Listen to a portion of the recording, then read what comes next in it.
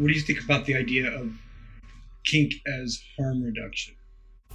Maybe this connects to kink as harm reduction, but kink as like therapeutic and like a way to work through trauma.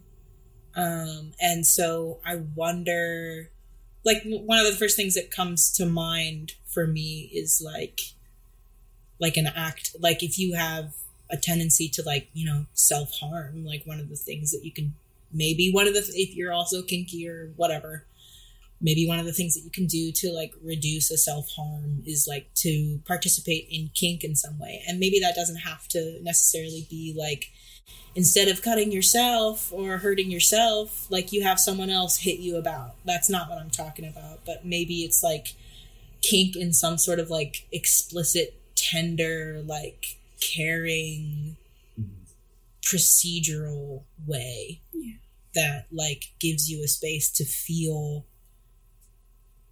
the pain that you're feeling when you want to participate in self-harm, and instead have a different container to be with yourself and another person that makes you feel more connected to that part of yourself, like whether that's your young self that is hurting or like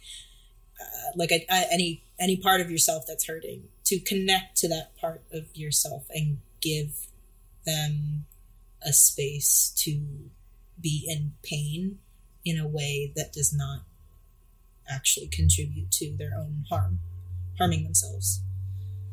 And I think it's also like really deep, at least for me, it feels like a lot of the hurting part of myself is deeply connected to my kinky self.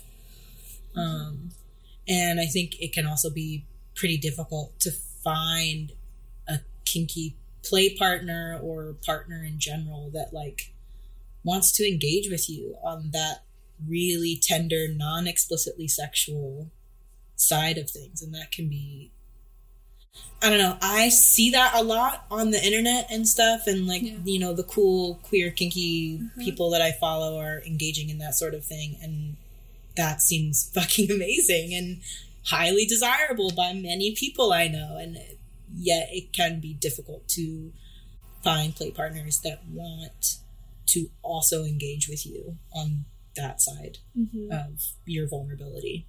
Yeah. That's tough. Outside of kink, unless you just stumble upon a person who connects with you perfectly, I don't see how you can be able to create that perfect scene where you feel cared for and like all these different levels of yourself are satisfied. Satisfy Maslow's hierarchy of needs all in one. Yeah. Sitting. Yeah.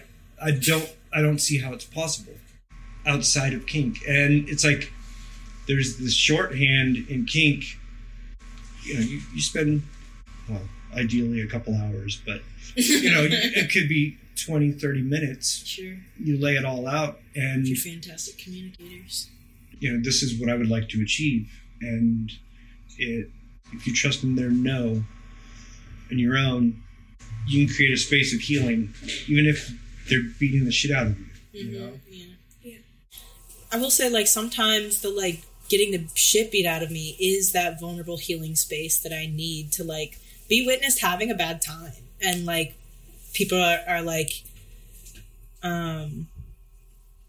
allowing it to happen, or like giving me the care. Like I think about all of the like rough, shitty, bad times that I had as the youngest on both sides of my families, with like rough older boy cousins who were like, just like, it feels like I was just like being pushed around and manhandled, and like my no's were never ever like taken seriously ever. And so sometimes in kink, I feel like in some ways it feels like I try to recreate a situation where like my autonomy is taken away, but re-experience a situation like that ends better.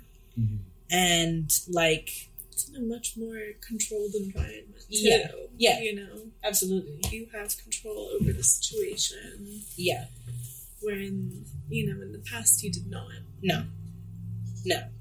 And I know that, like, if I were to really signal, like, okay, this is a real no, please actually let's stop right now, I know it would absolutely be listened to.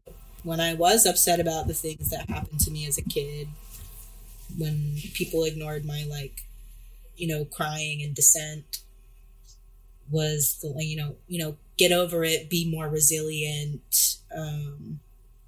You know, we're all just trying to have fun, and, you know, you make it difficult for us to have fun. And I don't know, that has been a narrative that has been fed to me, that, like, oh, I just got to be docile and, like, resilient and, like, cool, and allow people to, like, do the shitty things that they need to do because they're trying to enjoy themselves, and I'm preventing them from enjoying themselves. I don't know. So kind of like flipping the script and being like, this is unenjoyable, but it's, like, meant to be unenjoyable, kind of. And I also get, like, tons of rewards and praise for it. I don't know. Yeah, also in a way of, like harm reduction. Sometimes I do need the shit beat out of me, and that's the harm reduction. I don't know, like, what harm would happen if I didn't get the shit beat out of me. I think I would just be a meaner person. The Subspace Exploration Project. Join us as we take a deep dive into kink, non-monogamy, sex education, deconstructing the gender binary, queer culture, and how to build healthy communities. Listen in as we talk with and learn from educators, authors, pornographers, health professionals, and people just like you and I, from beginners to veterans, and dive deep into BDSM, love and heartbreak, mental health, and finding moments of peace and joy amidst the chaos.